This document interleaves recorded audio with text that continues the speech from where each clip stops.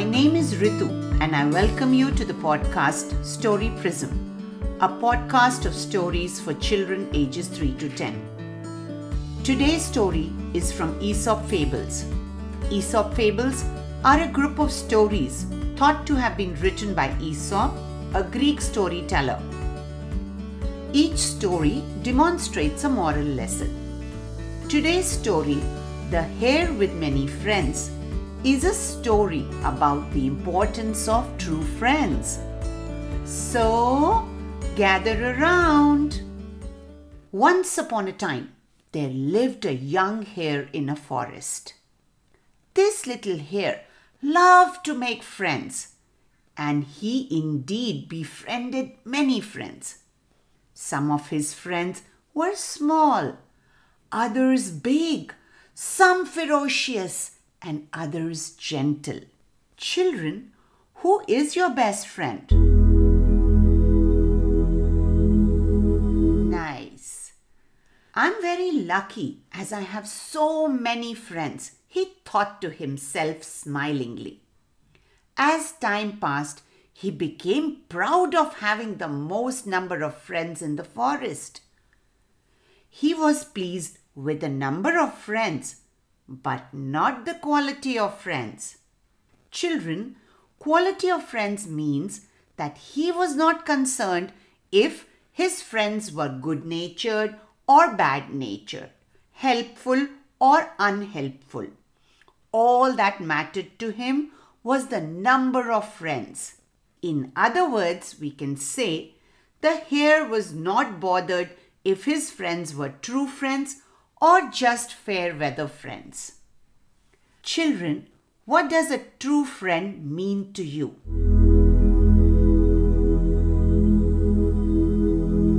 Nice. Indeed, true friends mean that they extend a helping hand when in trouble and care for each other. In our story so far, the hare just wanted lots of friends, and she was proud of having the largest number of friends.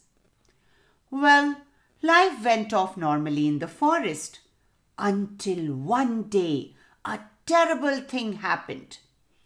The hare heard a pack of hounds approaching. But she was confident that her friends would help her escape. What are friends for? She asked herself, if not to help out in time of need. Furthermore, most of her friends were big and brave, so at least one should be able to help. Confidently, she went to the horse first. You are fast and have ample space on your back. Please carry me away from the hounds to some safe place, dear friend, requested the hare. The horse, however, refused. Sorry, but I have other important work to do for my master. I am sure that one of your other friends will come to your assistance. Saying so, he trotted away.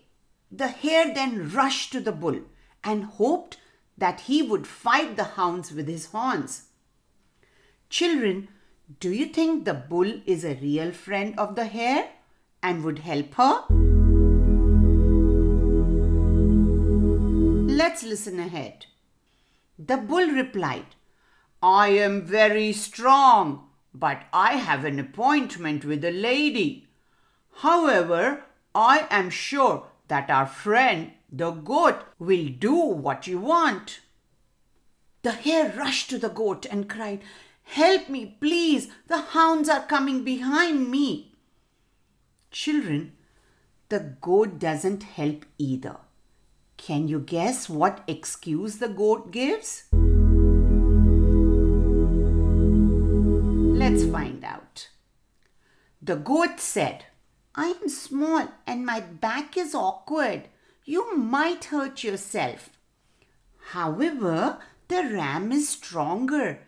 You must approach him for help, suggested the goat. With hope in her heart, the hare went to the ram and told him the case. She asked him, Will you help me? The ram replied, "Another time, dear friend. I don't like to interfere in others' personal matters. Moreover, as hounds have been known to eat hares as well as the sheep, I really just want to save myself first." Now the hare was panicking. She then rushed as a last hope to the calf, who regretted, "I am unable to help you. I don't wish to take too much responsibility, you see."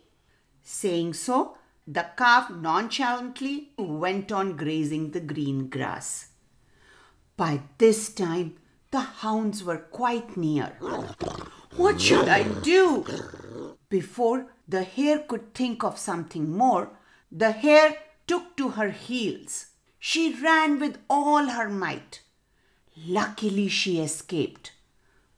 But she learnt a big lesson that day, and she never made many friends again. She thought to herself, "What is the point of having so many friends who don't help me when I need them the most?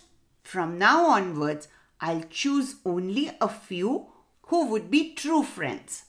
Well, children, the hare sure learnt her lesson. The moral of the story is, it's better to have a few true friends than to have many fair weather friends. Hope you like the story. Join me in coloring and tons of fun activities by asking your parent or guardian to visit www.rituvash.com. Once there, click on the Aesop Fables. If you like us to display your artwork on our website, draw something from the story. Say a hare running or anything else. Color it and request a grown-up to send it to rituvash@gmail.com. That's RITUVAISH@gmail.com. Thank you. See you next time. Bye-bye.